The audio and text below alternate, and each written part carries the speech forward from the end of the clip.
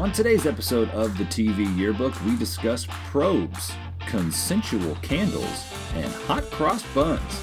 So don't touch that dial. The TV Yearbook starts now. Hello and welcome to Season 2, Episode 1 of the TV Yearbook, a podcast about the best and worst episodes of iconic television shows. I'm your first host, James. And I'm your second host, Greg. In each episode of the TV Yearbook, we pick a popular TV show from the past and use the internet to find its best episode and its worst episode. Then we'll discuss the two episodes of the past through the lens of today. We poke fun, we laugh, and we debate as we explore the various qualities of these shows. And just like your high school yearbook gave superlative awards such as most likely to start their own business or least likely to start their own business, at the end of the show, we will share our superlative awards. Right, Dom? That's right, Greg. And I'm your third host, Dom. So Season 1 of TV Yearbook explored 1980s crime-fighting dramas. In Season 2, we'll be looking at science fiction shows from late 1980s into the 1990s. Our first sci-fi show was the oh-so-famous syndicated series that ran from 1987 to 1994. That's right, friends. Star Trek: The Next Generation. Space, the final frontier. These are the voyages of the Starship Enterprise. Its continuing mission: to explore strange new worlds, to seek out new life and new civilizations, to boldly go where no one has gone before.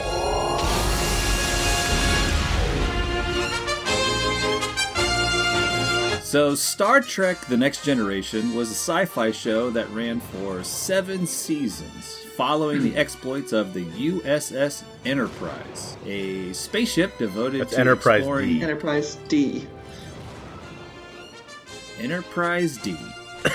A spaceship devoted to exploring new planets and boldly going where no one else has gone before. The show featured Captain Jean-Luc Picard, First Officer Commander William Riker, who was also the host of Beyond Belief, Fact or Fiction. Never heard of it. And in a previous episode of the TV Yearbook, I believe he was in Hill Street Blues. That's right. Drug dealer. Oh, yes, you're right. I forgot about that. And Chief Engineer Guy from Reading Rainbow. Mm-hmm.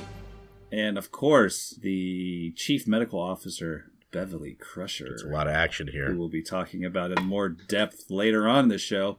And a lot of other people. The Next Generation received a total of 58 Emmy nominations during its run and is generally regarded as one of the most groundbreaking sci-fi shows of all time. Mm-hmm. Now, while there are several episodes that are considered the best, the episode that we chose was the penultimate of Season 5, The Inner Light. Mr. Data, it appears to be a probe of some kind. Greg, please give us the 90-second or less recap of 90 seconds. I think it's going to happen. Here we go. So while out exploring, the Enterprise encounters an old probe, which sends a beam to the ship which connects itself to Captain Picard's mind, and he falls down unconscious. Dr. Crusher can't revive the captain, and when Commander Riker tries to disrupt the probe's beam, it almost kills Picard, so they can't do anything.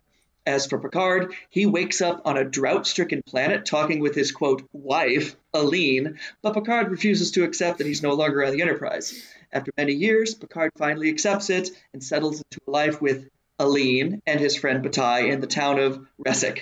Now, in this episode, every 5 minutes or so, it jumps 5 to 10 years forward. So as it jumps, we see an aging Picard living his life. He does some drought investigations. He has 2 children with Aline. He plays his Resican flute. His friend Bataille dies. His children grow up. He has a grandchild. He plays the flute again. His wife Aline dies. He plays the flute again. And we see a span of upwards of 50 years. Unfortunately, the planet is dying of drought, but the authorities launch a probe into space to, quote, save the planet. His grown daughter then tells Picard that he has already seen the probe, which confuses Picard until Bataille and Aline reappear and share with him that the probe was launched into space to find someone to connect with, to share the life of their planet with. See, if someone experiences and thus remembers their civilization, then they will live on long after they're gone. Picard realizes that, oh, it's me! And then he wakes up back on the Enterprise. Only 25 minutes have passed, and we find out that the probe is from a planet whose sun went supernova 1,000 years ago. They find Picard's flute inside the now deactivated probe, and he plays a Ressican folk tune as the episode ends. There it is. Whoa. 9 seconds over. Okay, I added, instead of Nova, I said supernova. I got a little aggressive. It was actually a Nova, so Star Trek fans, please don't write your letters. That's what did it. That's what did it. So let's talk a little about some of our favorite parts of this episode. And I want to start with the opening scene because it was a little too much for me to handle. The first 3 minutes was lots of talking about probes and... Why does that make you uncomfortable? Penetrating shields. Riker seductively was saying, Captain, I've got you. his new name is Kamen. I didn't catch that. So I was sweating after the goodness. first 3 minutes. I mean, if you had to drink every time someone said the word probe, you wouldn't make it to Picard's pan flute solo later in the show. If you like to drink, this is the series for you. I mean, the first time they said probe, I giggled a little bit because I'm 13 years old at heart. We know that. In the middle of that scene, I was laughing out loud, or LOLing, as the youths would say. Yeah. Because not only did he get probed, he passed out due to the probe. So this is some heavy probing going on. The probe is emitting an unusual particle stream. But by the end of that scene, I just thought it was a cry for help. Probably so. Yeah, there's a lot to unpack in this episode, The Inner Light. But when that theme song starts, it takes me back, because I watched Star Trek as a kid, and hey, that theme song starts, and it's Love the song. great to hear. Yeah. Now look, other than you two, I am the one of the three of us that did not watch Star Trek at all. That's because you weren't cool. I wasn't. But I will say the theme song is pretty awesome. Love those trumpets. It's a great song. So, I mean, I was already excited to watch the show after the first 3 minutes. And the theme song did get me a little bit more excited to watch the show. So I was fairly optimistic going into this. As you should Just be. ready to have a good randy time. It's setting us all up for that. And then if you're watching the show, you know Picard has kind of some awkwardness around other sexual beings. All sexual beings. This probe is doing something to him. Like, people? Can you define that, please? Are you saying people? What is Women? Humanoids. He has some awkwardness around. When the issue of romance comes up in this series, Picard gets awkward. And, you know, I think as a 13-year-old boy, Hold on. you identify with that. Hold on. So, how old is Picard in the show? I think he's supposed to be like 55 years old, something like that. Okay. He's a 55-year-old man who just woke up in a completely foreign place, assuming an identity that is obviously new to him. Anyone's going to be sexually awkward in that situation. What I'm saying is his character throughout the series is this way. This is season 5, and so at this point we know this about Picard, and he wakes up, he's in someone else's life, and he has a wife who's very early on giving him, you know, the eyes. Well, what, do you wish he was like William Shatner's James Kirk, Yeah, just that's- banging everything on every planet? The real shirtless Kirk. That's what Riker is for, okay? And Riker. If you follow the series, you know that Riker does a good job for everybody. Well, then we should be able to send out a probe of our own. Picard's more in love with science, but he does wear that modified V-neck that goes deep, and guess what we saw, gentlemen? Chest hair. Yet again. Oh my gosh. It's not even the 80s. This is a 1991 show. This is now in the 90s, though. It's tasteful in the 90s. Okay. Can I just say, Picard, his arms were meaty. He is Did he look ripped? It's just another thing that got What me is hot. going on with Picard? Because all the other episodes, you don't see him in the sleeveless tunic. His arms are tightly covered. It could be a reason why this episode was voted one of the best. Because of the guns? Because of the guns. Jacked Luke Picard. The phasers. But anyway, so to me, there is a question of, is this just asexuality? Well, yeah. I mean, a little bit further in the episode. Okay, so there's a scene where he's playing his flute. That's what he does. That's a flautist. He's playing a flute, and there's a line after he's playing where he says, I'm immersed in my music. he was playing Are You Sleeping on this recorder. You're not allowed to say the words I'm immersed in my music when your skills on said instrument rival a third grader. A 6-year-old. Yeah. It was not good. You can't say My that. next piece is hot cross buns. Hot cross buns. So I need complete silence from the audience. Hot cross buns would have been more sexually appropriate for this episode than Are You Sleeping? Are you sleeping? Although maybe Hot cross buns. That's why I thought it couldn't be just about the flute or the music. In this case, this flute, he chose a skin-colored flute. Sometimes a flute is just a flute.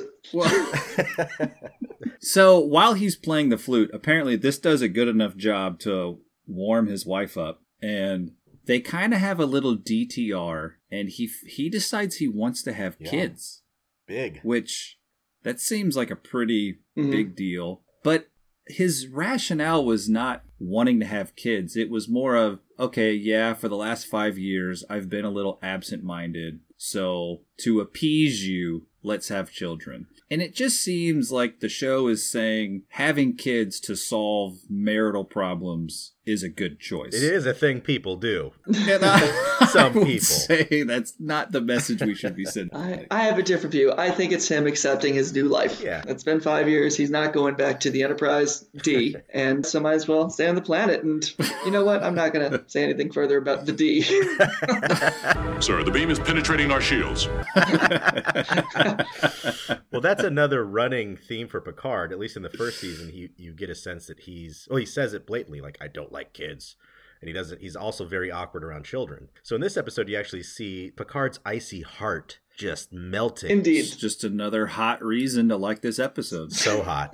Well, and so as you guys were watching, did you see that at every commercial break, Picard is aging? It was like 5 years at first, and then it was maybe 10 years or 20 years. Mm-hmm.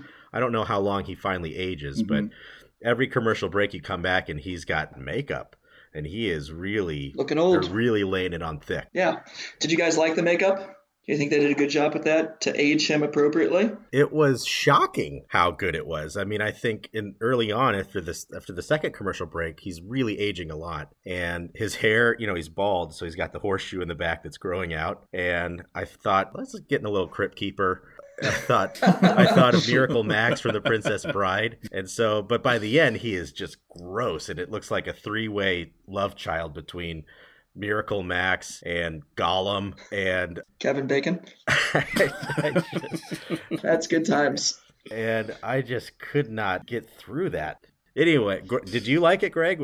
I thought the makeup at the end, when he had advanced like 50 years at the very end, I thought he looked incredibly old. So kudos to the makeup people. I thought it was a good job. Well, this show had a pretty ridiculous budget per episode. I think I read in the first season, it was $1.3 million per episode. 90% for makeup and putting that Klingon garb on Worf every single episode. Man. And Data, I mean, his whole body just in white powder. They didn't powder his chest. How do you know? Maybe his method. Yeah, he's going all out. He's super method.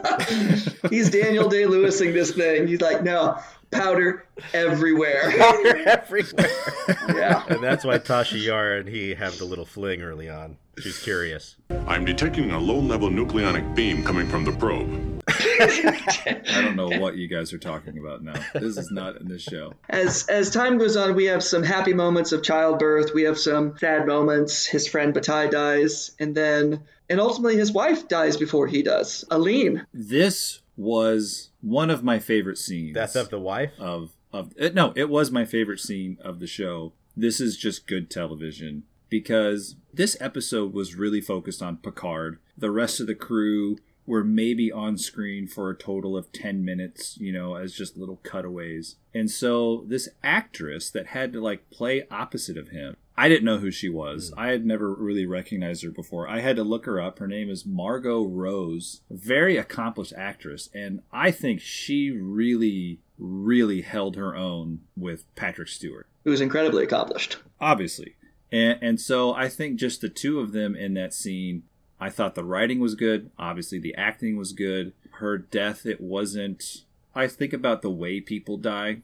They close their eyes or, they always stop breathing or there's something kind of dramatic. Like, I just felt it was just a really good death. Like, that just didn't seem over the top. It didn't seem cheesy. And I was really just taken aback just how good the acting was just in that scene alone. You noticed that single tear that rolled down her eye as she passed? How could you not? That was pretty incredible. Very moving. Yep. And then when she comes back at the end, first off, James, I agree with you wholeheartedly. I think she just did a fantastic job, like right on par with Sir Patrick Stewart and his performance. And they actually made a great couple, like a really good couple that they're going through life.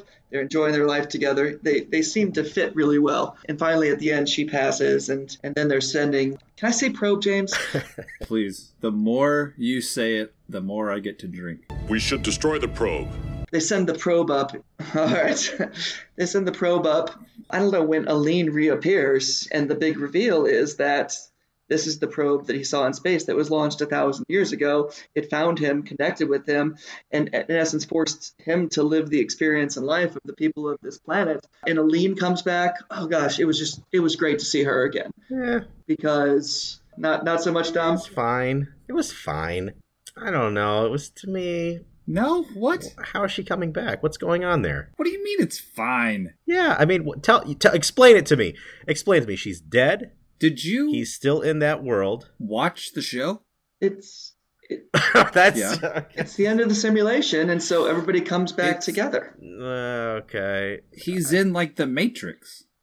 The whole point was he was drawn in, and this probe was just meant to find someone to I get that. carry on their story so that they could live on even though their planet blew How up. is she coming back in spirit form at this point? Because it's not real. Exactly. It's science fiction. That's the beautiful thing about science fiction. The science should stand up somewhat. Obviously, there's not a lot of that depending on the show, but I feel like Star Trek... this show won a Hugo Award for science fiction specifically. He got pulled into a basically computer simulation. All right. That's science fiction right there. And the end of the simulation is when all of the people he met come back together at the end, and they explain to him what's going to happen. It's the whole That's thing. fine. Anyway, That's fine. this is plenty science fiction in here. Mhm. When the friend Bataille comes back and says, "Hello, old friend," I was like, oh, it's great to see him again, because he's played by Richard Reilly, Yeah, he's kind who of is the jump to conclusions guy from Office Space. No, is it? That's not It him. was great to see him. That's not him. That is him. That is not the same guy. No, that's not Like, the same I guy. have the great idea for jump to conclusions. It's him, and then he gets the car accident, and then he gets I know the movie. $150,000 It's or whatever. It's not him. Is the exact same guy. And I love that guy. He is such a friendly face to see. Then Aline comes back, and they all gather together, and they tell Picard exactly what's going on. This is the way to remember the simulation.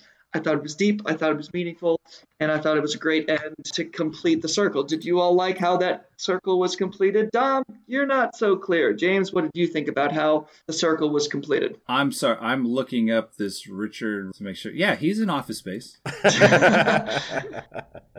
I mean, yeah, I like how it ended, but I mean, I found it more profound that he ultimately lived more of his life in the probe Yeah, than he did in reality. pretty darn close. I find that interesting. Except in he can how... play the flute afterwards. No. It changes him completely. He's playing the flute at the same level that he did at the end of the simulation. And you think, and that to me, I have a problem with that. You can still play Hot Cross Buds. It's a simulation, but I do get your Matrix reference, so maybe that's it. Maybe that's what it's all. I don't know. I didn't love it. I didn't love it. The fact that it was a simulation, okay, fine. But then, if it's a simulation, why is he able to play the flute so well? I don't get that. Well, haven't you ever played Guitar Hero? That's a simulation, and now you can play guitar. Yeah, it's a little different. That's the Matrix thing, Dom. Like, Neo says, hey, load the karate. Yeah. And he's like, I know Kung Fu. It's the same thing. Picard's like, hey, load some sweet pan flute in.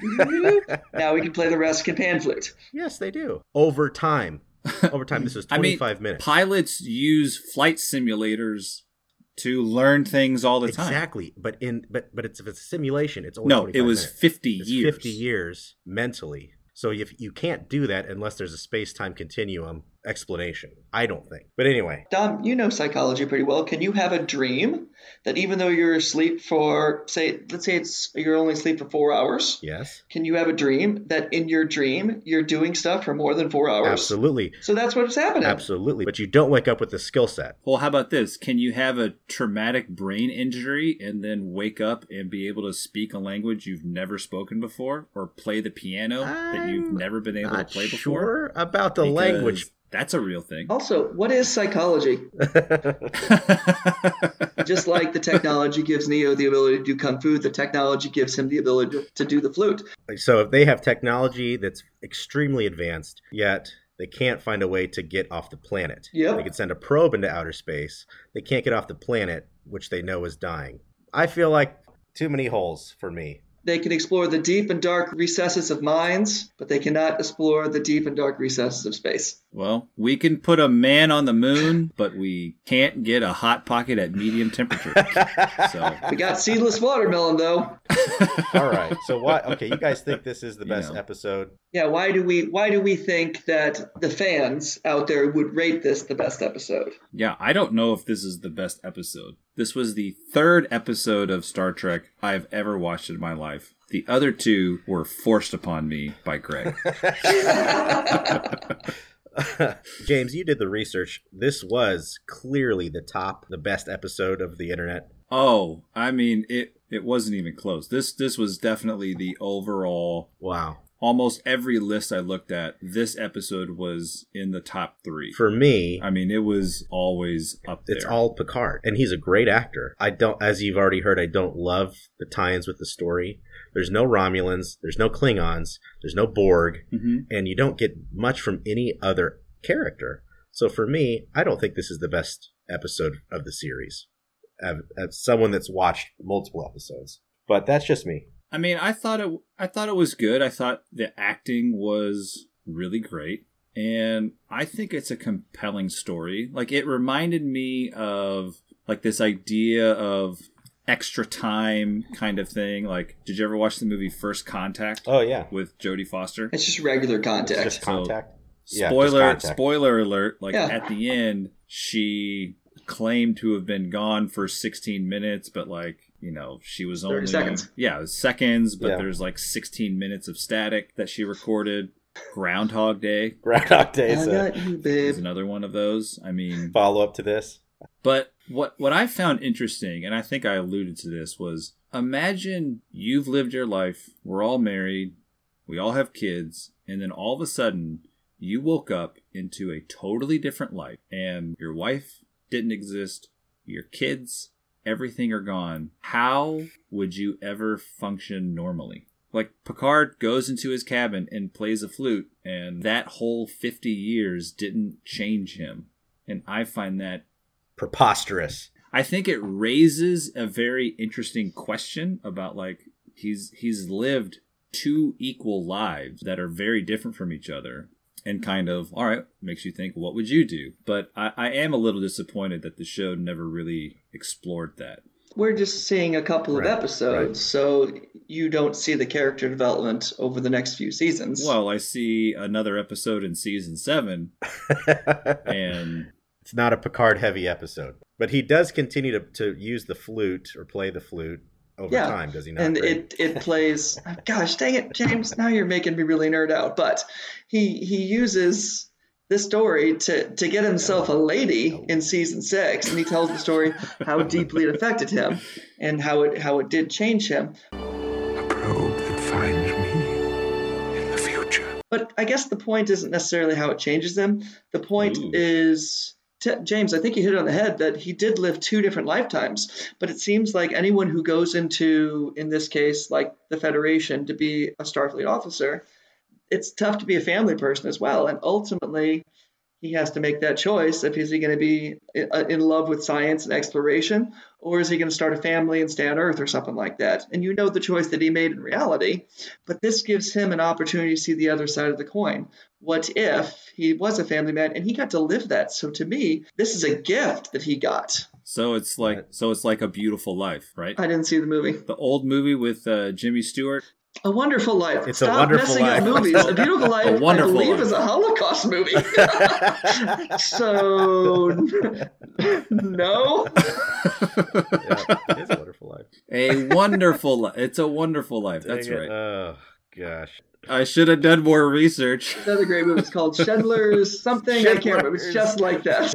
Oh, boy. It has echoes of, as James said, It's a Wonderful Life. And for me, this is one of my favorite episodes of Star Trek because I don't know how you all felt throughout the episode, but even though I've seen this episode many times, when his wife dies, at the end when she comes back and he realizes that the entire civilization the civilization died. Their world died. Everyone died. He's talking about his grandson. He's playing with him like any of us would play with the kids. And he's like, it's not fair. My grandson is not going to live a full life. And that is sad. His entire civilization is dead. And he is the one to carry the torch, so to speak, to the rest of the universe and let everybody know their civilization, this is how they lived. I thought it was very, very sci-fi in the way that it worked. And yeah, Don, you're right that like how in the world did they have the ability to penetrate his mind in that way, but they couldn't build a freaking shuttle to get rid of some people from their planet? Yeah, I get that. Probes. Whatever. They're very probe heavy, this culture. We hoped our probe would encounter someone in the future. Very, yes. But it was incredibly moving. It's very sad, yes. Yeah. It was sad. I guess, okay, you're swaying me some. Yeah, it's because I'm right. Did the music make you all feel anything, robots? I mean, the intro song.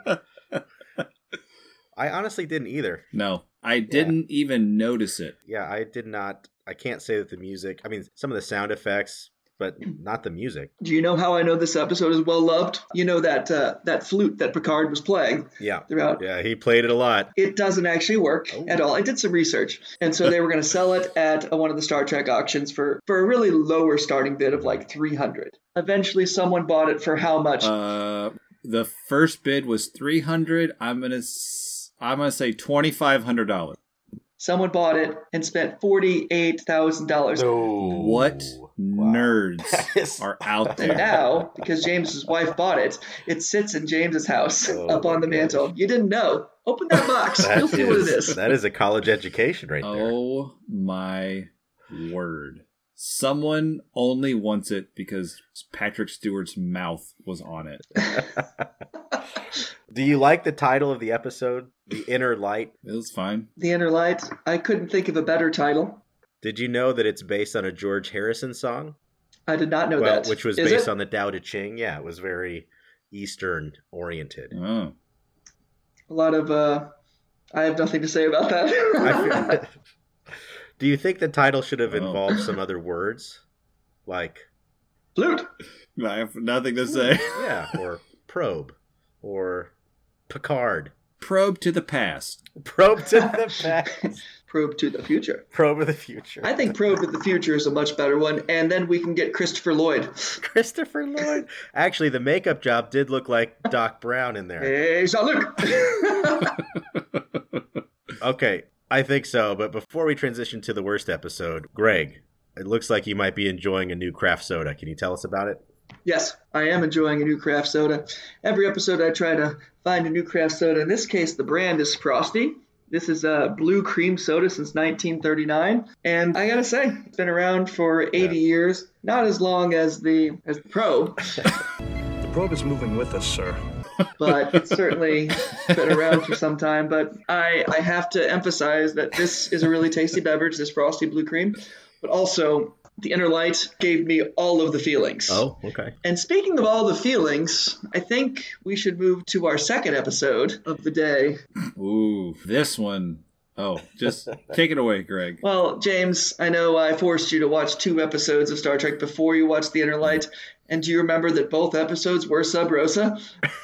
No. No, you forced us. No, they weren't. I mean, technically, the first episode you made me watch was when they go on that hedonistic colony. Oh yeah. Yeah. That's a classic. The second one was where Troy's mother was getting married and hot tubbing with young men. And then I'm also going to say that these 2 episodes have also been forced upon me because it was not my idea to watch this show. Well, and that brings us to our worst episode, which is Season 7, Episode 14, titled Sub Rosa. I need you to help me. Help you? It's not easy for me to take corporeal form. I can't do it for long. So, this would... Anyway, I'll try to get through this, but it's a Scottish-themed planet. Of course. Obviously. And Dr. Beverly Crusher, her grandma dies. That's sad. So she's going through her stuff, and she finds out that, number 1, her 100-year-old grandmother had a candle, and number 2, her 100-year-old grandmother had a 35-year-old lover named Ronan, who's actually a spirit/anaphasic organism who lives in the candle, obviously. Obviously. It's a candle. Later, the spirit of Ronan visits Crusher and gives her lots of feelings. Ned Quint, who is the crusty groundskeeper, he wants Beverly to destroy the candle because it's evil and haunted. And eventually, the weather system of the planet goes all haywire, and so Data and LaForge try to fix it because of the Ronan ghost who's infecting it. Quint is killed when he tries to stop the Ronan ghost. Dr. Crusher quits being the doctor on Enterprise. She moves to the planet to become a healer to live with Ronan, who wants to become one with her. Picard comes down to try to talk some sense into her. Ronan shocks him. Ronan then brings dead Grandma to life, who shocks Data and LaForge, who are trying to fix the weather. And then Crusher realizes that Ronan never loved her, and She takes the candle. and she incinerates the candle with a phaser, then destroys Ronan with the phaser, and Crusher goes back to work. Is that it, guys? I think you nailed that. Ooh, yeah. I mean, just that description is making me sweat all over again. Here's the funny thing. Someone went to like the Star Trek creators and producers and said, here's our episode. How'd you like it? And then they said, I love it. I cannot get enough of this idea. Let's make the episode. Well, how many episodes feature Dr. Crusher where she's the main focal point of the episode? 2 per season. 2 per season? So 10 to 14 total. Dang it, James. What I like is, I mean, here is another episode where at the beginning it just gets hot and heavy real quick. The probe is moving with us, sir.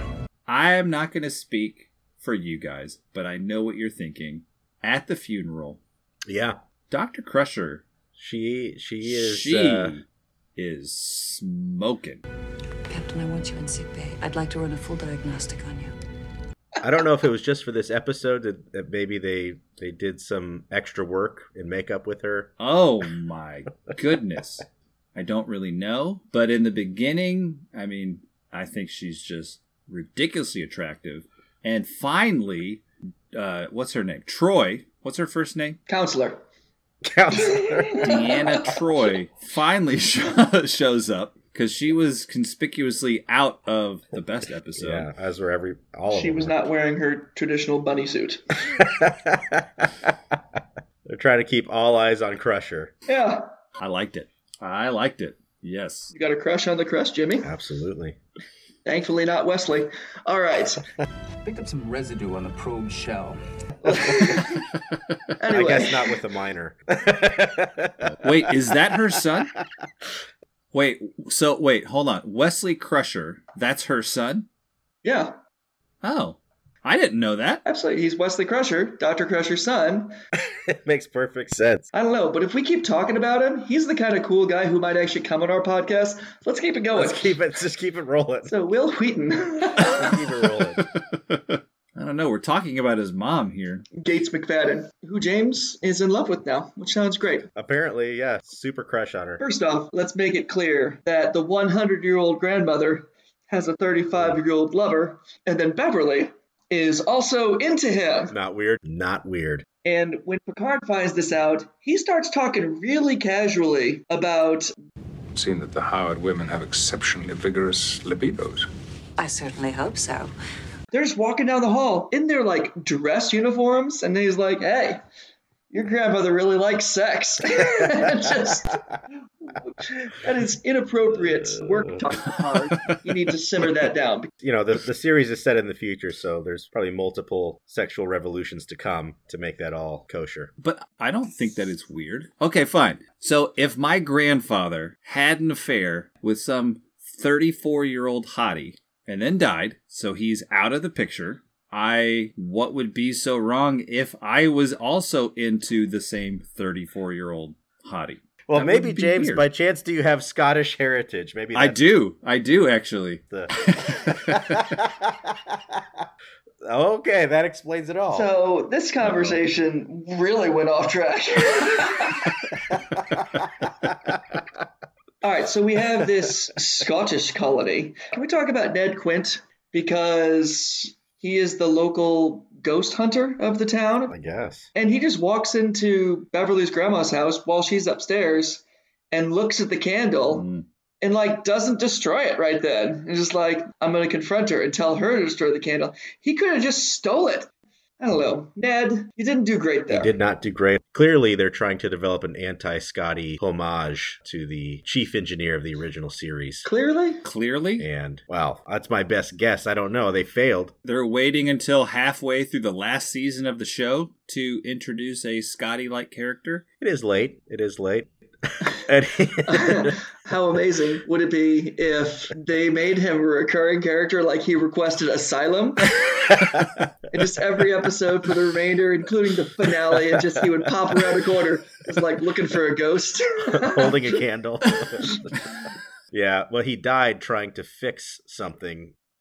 Well, but that's why he's the anti-Scotty, because Scotty would never die fixing something. Also, how'd he get in there? Like, Data and Geordi are working on some weather stuff, and then they turn around, and he's got the panel open. He's under there, like, uncoupling things and just messing around with wires, and he gets zapped. And well, they're on the planet. That's not on the ship. It's on the planet, isn't it? Still.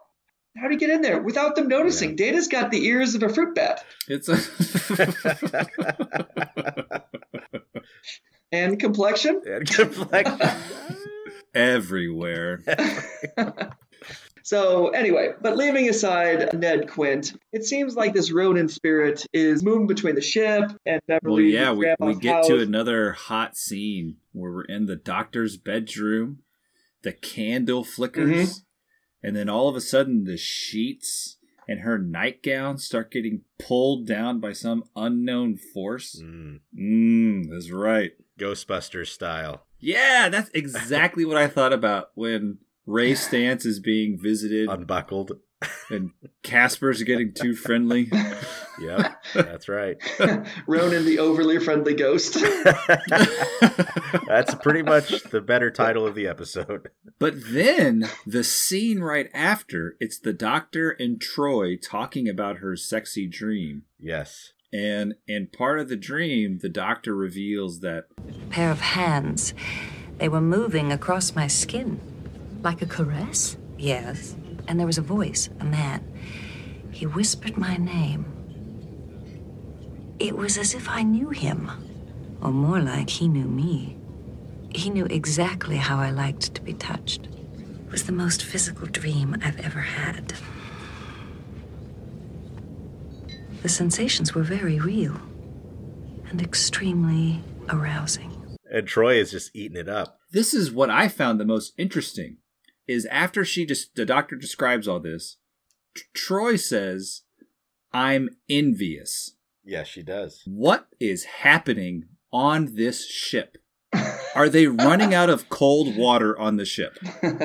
Is this why they visit other planets to refill? To go where no one has gone. How can these two women be so starved? I don't get it.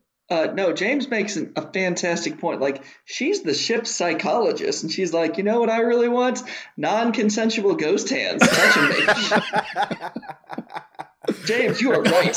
You are absolutely right. Like, what is happening? I thought as her species, a Betazoid, they were much freer sexually than humans. Yeah, that was the Naked Wedding one that you watched, James, that I forced you to watch. You did force me to watch.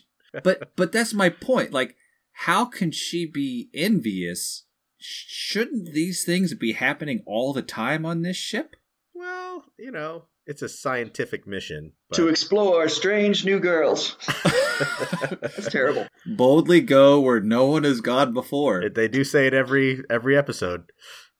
But James, you're right that as she's describing the dreams that she's having, it's really kind of makes you wonder. It's not something that you want the children to be watching. No, it's not. And yet, not at when all. I was a child, I was watching this. Why were our parents letting us watch this? Bathroom break. When Crusher decides to leave the Enterprise because she wants to create a long-term relationship with her grandmother's lover again. Now, before we get on, here's a little side note, fun fact. Did you guys recognize Ronan at all? I did not. Was he the bad guy from Ghostbusters 2? Oh, he kind of looked like him. No. No, he was not Vigo. The Carpathian. He kind of had the Vigo vibes. That's the closest I can get. He was Dracula in the movie The Monster Squad. Wolfman's got nards. Oh, good movie. Yeah, I wouldn't connect those, but yeah, he has kind of a villainous look. He also had some appearances on Deep Space Nine. Did you all recognize Ned Quint? No. Neither did I. Let's move on. So Picard comes down. He's like, you can't take Beverly. Ronan shocks him. And that's when Beverly starts realizing this Ronan guy, maybe he's not actually a 800-year-old Scottish ghost who's giving pleasurable feelings to all of her ancestors. Maybe he is more of a parasite, actually. And, so she runs to the graveyard, and Data and Geordi are doing some science. So they exhume the body of the grandma, and that's when... Oh, my gosh. That's when the grandma... That scared she the is resurrected. She looks like a vampire coming out of that coffin. So old people are my number one fear. Okay. There's nothing that scares me more. Did not know that. Well, no, that's not true. Old people are number 2. Number 1 is an old person that's behaving like a child. That's my number 1 fear. Okay. I just thought you guys would like to know that. So if you have to be at a funeral, you'd rather be doing the eulogy than talking to an old person. Wait, that joke didn't work. We need to move on. Never mind. The probe is shut down. But yeah, so Ronan possesses Nana. We've been saying that, Ronan is shocking people, but that is not how they describe it in the episode.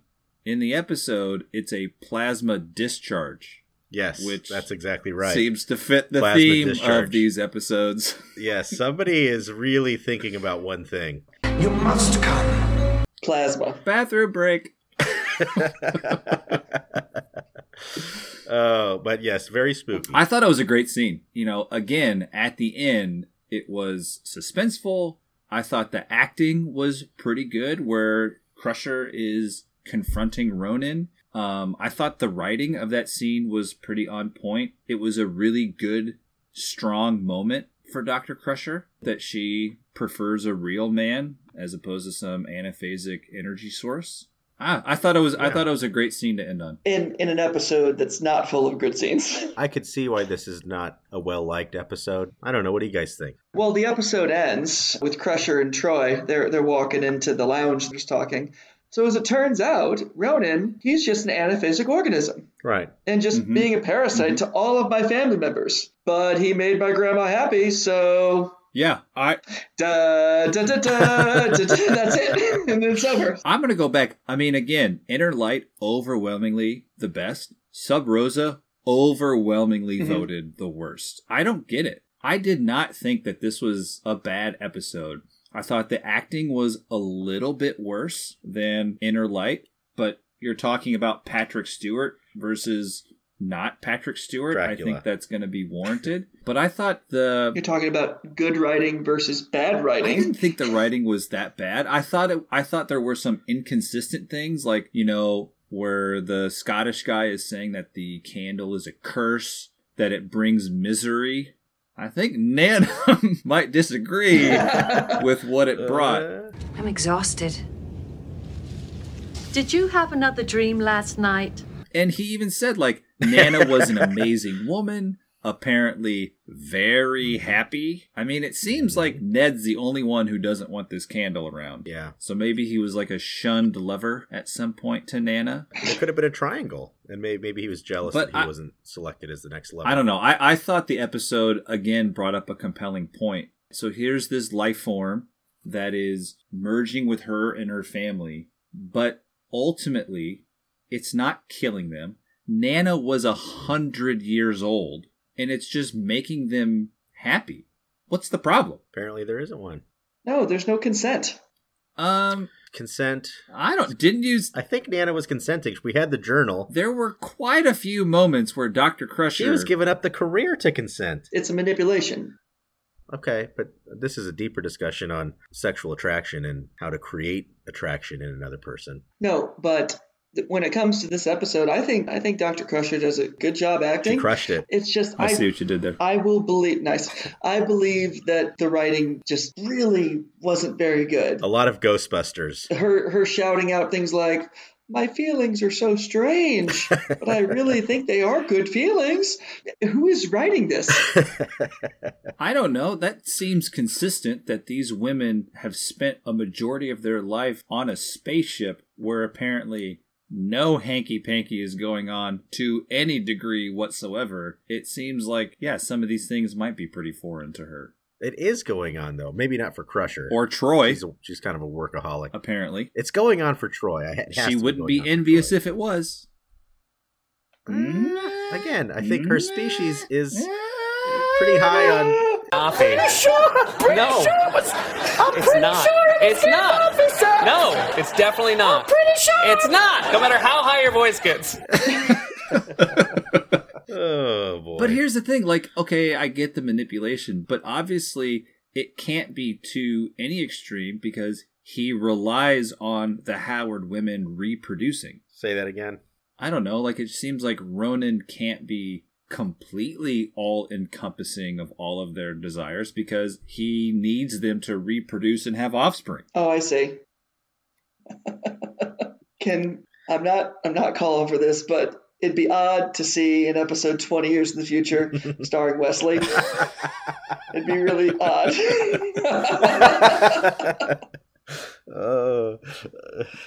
And I think that's what the episode does break down, though. First off, do you all consider this a science fiction episode, really?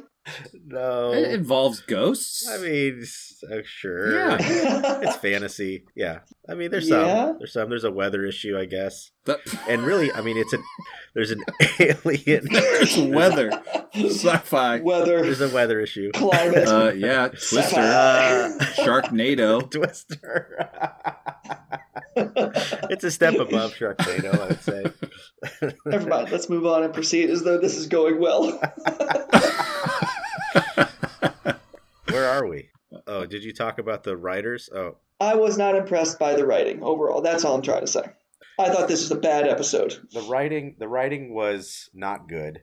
The way I feel better about this episode is I think it's about drugs. I think that Crusher really has a heroin problem. She's going back to this thing. It's giving her pleasure. All of these great feelings. She's leaving her career. I think the writer, I believe, has a drug problem. She's very cold. I don't know. Like, I feel like most women that are in possession of a candle, there's some. Oh, how should I say this? A candle, yes. An ever-burning flame. Like, would maybe disagree with you on that. Well, yeah, pretty sure it might be right. Is this written by a woman?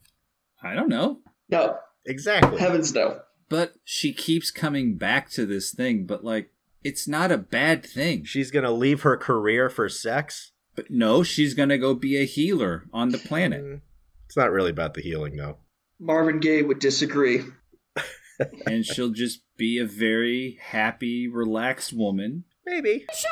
Yeah, I don't know. You guys are not convincing me. I don't understand. I still don't get why this is one of the worst. I think the mixed message of this episode, what lesson am I supposed to draw from this? And there's no lesson. There's no sci-fi. There's no point.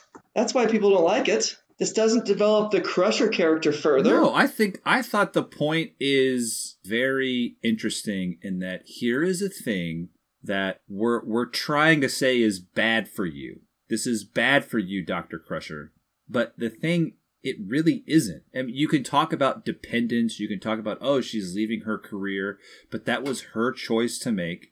And ultimately, like, this isn't something that's hurting her. It's changing her life, obviously.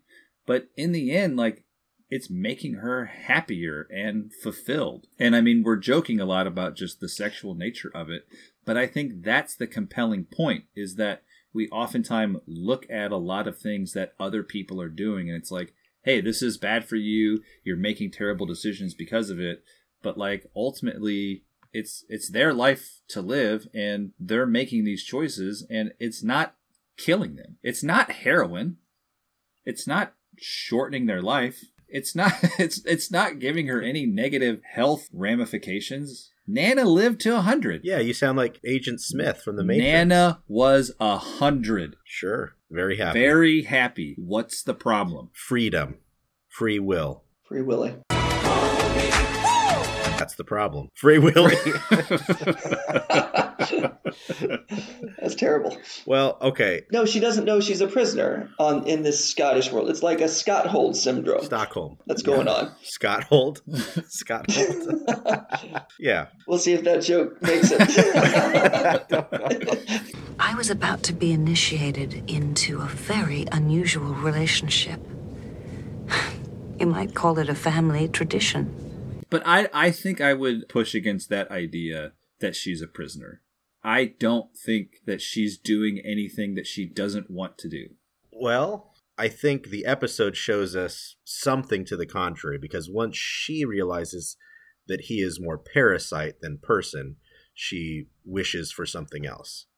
So I think because once she has awareness of that, she wants to take the red pill, not the blue pill. But you're right that some people could know that and still choose that. That demonstrates the truth. But I think she just had a bad reaction. I mean, to me, I just equate it with, like, you can think about it with alcohol. You can think about it with overeating or anything like that. Like, right? Everything in moderation. Like, there's certain things that we do and indulge in that could be a very negative thing and could be something that really negatively affects your life. But this isn't the case. This isn't something that was hurting her or her family. Ronan is not in moderation. Ronan is not a half-in kind of guy.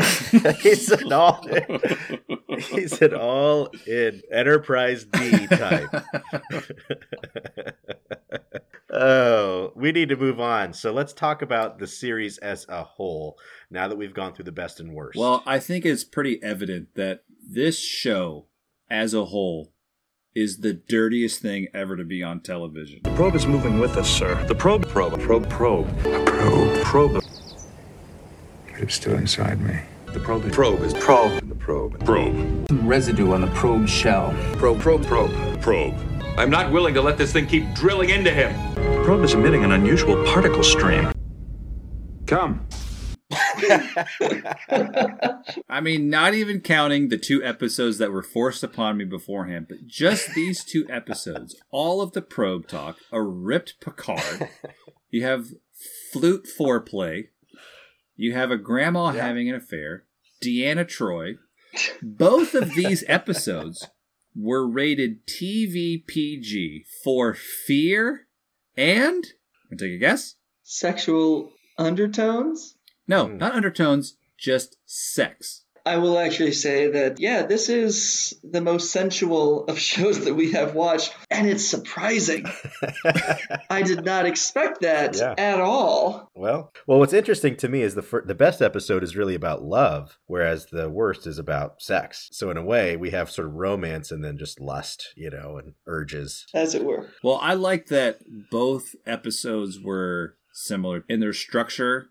They were both focused on one character, which I don't know if that's common for the show. But, like, they dealt with a legacy that in the best episode, you have this planet that was destroyed that wants someone to carry on their story. And in the worst, you have passing down generation to generation, changing eye color and producing a family line of very relaxed women. Super chill. In the end, like, I really felt like these two episodes were pretty close to each other. I'm not going to take that leap, but I don't know. For me, I was disappointed actually with really both episodes, because this is one of the best ensemble cast shows in my personal library of favorite ensemble casts. And we got no Data and very little Data and very little Worf, who are amazing characters. Deanna Troi, one of my personal favorites. Just very little from her. And then Riker, who I think was meant to be the next kind of, or sort of the Captain Kirk-like figure. Again, very little action from him. So I kind of disagree with the internet personally on at least the best episode. I'm really with the internet here, because I thought the internet was just a magnificent episode between the acting, the story, the full circle, the emotion. Like James said, he cried when Aline died. Sure. I'm pretty sure he said that. I assume. We can check the tape. It's and as for Sub Rosa, it was just a garbage episode that did nothing. It did nothing for me at all. The story is just absurd. So I'm totally with the internet in all of these ways. But I do like the series, and although I will never watch Sub Rosa again. Will not. I think it's a great series, and I think the first episode, even though it's a deep character episode, I still think it encapsulates science fiction pretty well. Yeah. The second episode, it's too haunted to almost be... looser. It's much looser. Yeah, to be a sci-fi episode, but obviously, as Dom said earlier, the weather system was malfunctioning. Count it! So, science fiction? Geordi, any progress identifying the probe? Maybe. Here on TV Yearbook, we like to give out awards in the form of superlatives, just like your high school yearbook. James, what do you have for us here? So the first award we like to give out is the Extra Mile Award. This is an award that we like to give to the extra in the background that went a little bit above and beyond. And my award goes to a guy in the Inner Light episode. I think it's about halfway through. It's the child dedication scene. And Picard is playing Hot Cross Buns on his flute. And there's this old man in the back who has just a look of defeat on his face. And there's a split second where he kind of gives the side eye, like he's looking to a PA, probably off to the side. And it's just this look of... he's questioning all the decisions he's made in life that had him end up standing on a set watching Sir Patrick Stewart play the recorder. And I just want him to know, I don't know what he has done with his life, but you were noticed, sir, and I appreciate it.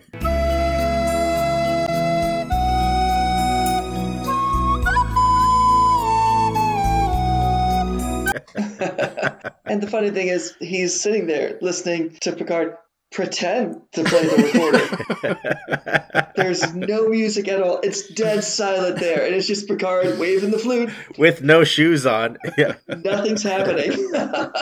And he's got that's enjoyable to think about. That's a good one. Greg, how about you? My award is an obvious one. But it's the most likely to never work at Yankee Candle. And, I mean, the award just simply has to go to Ned Quint. Because no matter what happens in the future, whatever happens after his groundskeeping gig is over, there is no way that he's going to find himself to an outlet mall and working at Yankee Candle or any of the candle outlets, because he hates these candles. None of the top candle stores retail anyway. We have these candles. Where did you get that? So that's the award that I give out. All right, to Ned. I'm going to give my award, the Loneliest Romantic Future Award, goes to the writer of Sub Rosa, who clearly has some things to work out related to... Maybe I should give it to both writers, because I felt, that there's some sexual frustration all the way through, but definitely that second writer. Got a lot of demons to work out. A lot. Or maybe it was after this guy went to dinner by himself, went to a movie by himself, got home, got into bed and is about to fall asleep, crying, and he looks over at his nightstand. It's a candle, each candle. He's like, I have an idea. Cue Wilson Phillips. Was he listening to Wilson Phillips? Is that what you said? He's watching that scene from Ghostbusters. The candle's going. I have an idea. Got my Ghostbusters. Got my draft is coming to me. Oh, okay. Well, this is a good one. So our next episode after this is going to be Quantum Leap. Yeah. Starring Scott Bakula as, I don't even remember what his name is. Sam? Isn't that the computer guy? That's Al. I think that's the other. No, it's Ziggy. Sam and Al, yeah. Ziggy? Which wasn't Scott Bakula. Sam, Al, wasn't he Ziggy. a captain in a Star Trek series? Are you saying you want to watch another one? Oh, yeah. Just wait till season 9 of the TV yearbook and we do sci-fi of the 2000s. We'll do minor Star Trek spin-offs. I'm just saying we're coming, it's coming full circle. That's all. That's the only point that I'm trying to make. Yes. No, you deeply want something. It's still inside me. Well, guys, don't forget to check us out on Facebook, Twitter, Instagram, at the TV Yearbook, and let us know what shows you'd like us to talk about in future episodes of the TV Yearbook. If you have extra time on your hands, or obviously you do, you wouldn't be listening to us if not, please rate our show. Yes. How do you do that?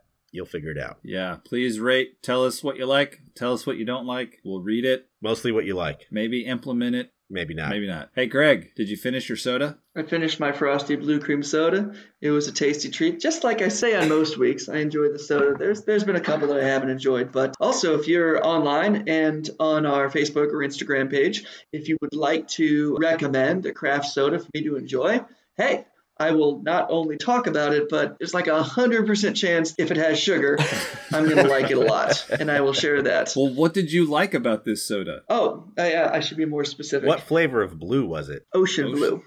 Ocean blue cream soda. And as it turns out, the blue was just food coloring. Oh, so surprising. it's kind of disappointing that Spoiler. It did not emerge from the ground with the deep blue of the ocean. Was it minty at all? No, there was no blue Didn't taste aspect like other Scope? than the color, but it was just like a pretty standard cream soda. But, like the big name brand cream sodas, I don't like those at all. This has pure cane sugar, and, it's a good craft soda if it's using pure Caribbean cane sugar. And this does. Thanks, Frosty. On that note, we're really glad you joined us for another episode of the TV Yearbook, and we will see you next time for Quantum Leap, Season 2, Episode number 2. Peace out.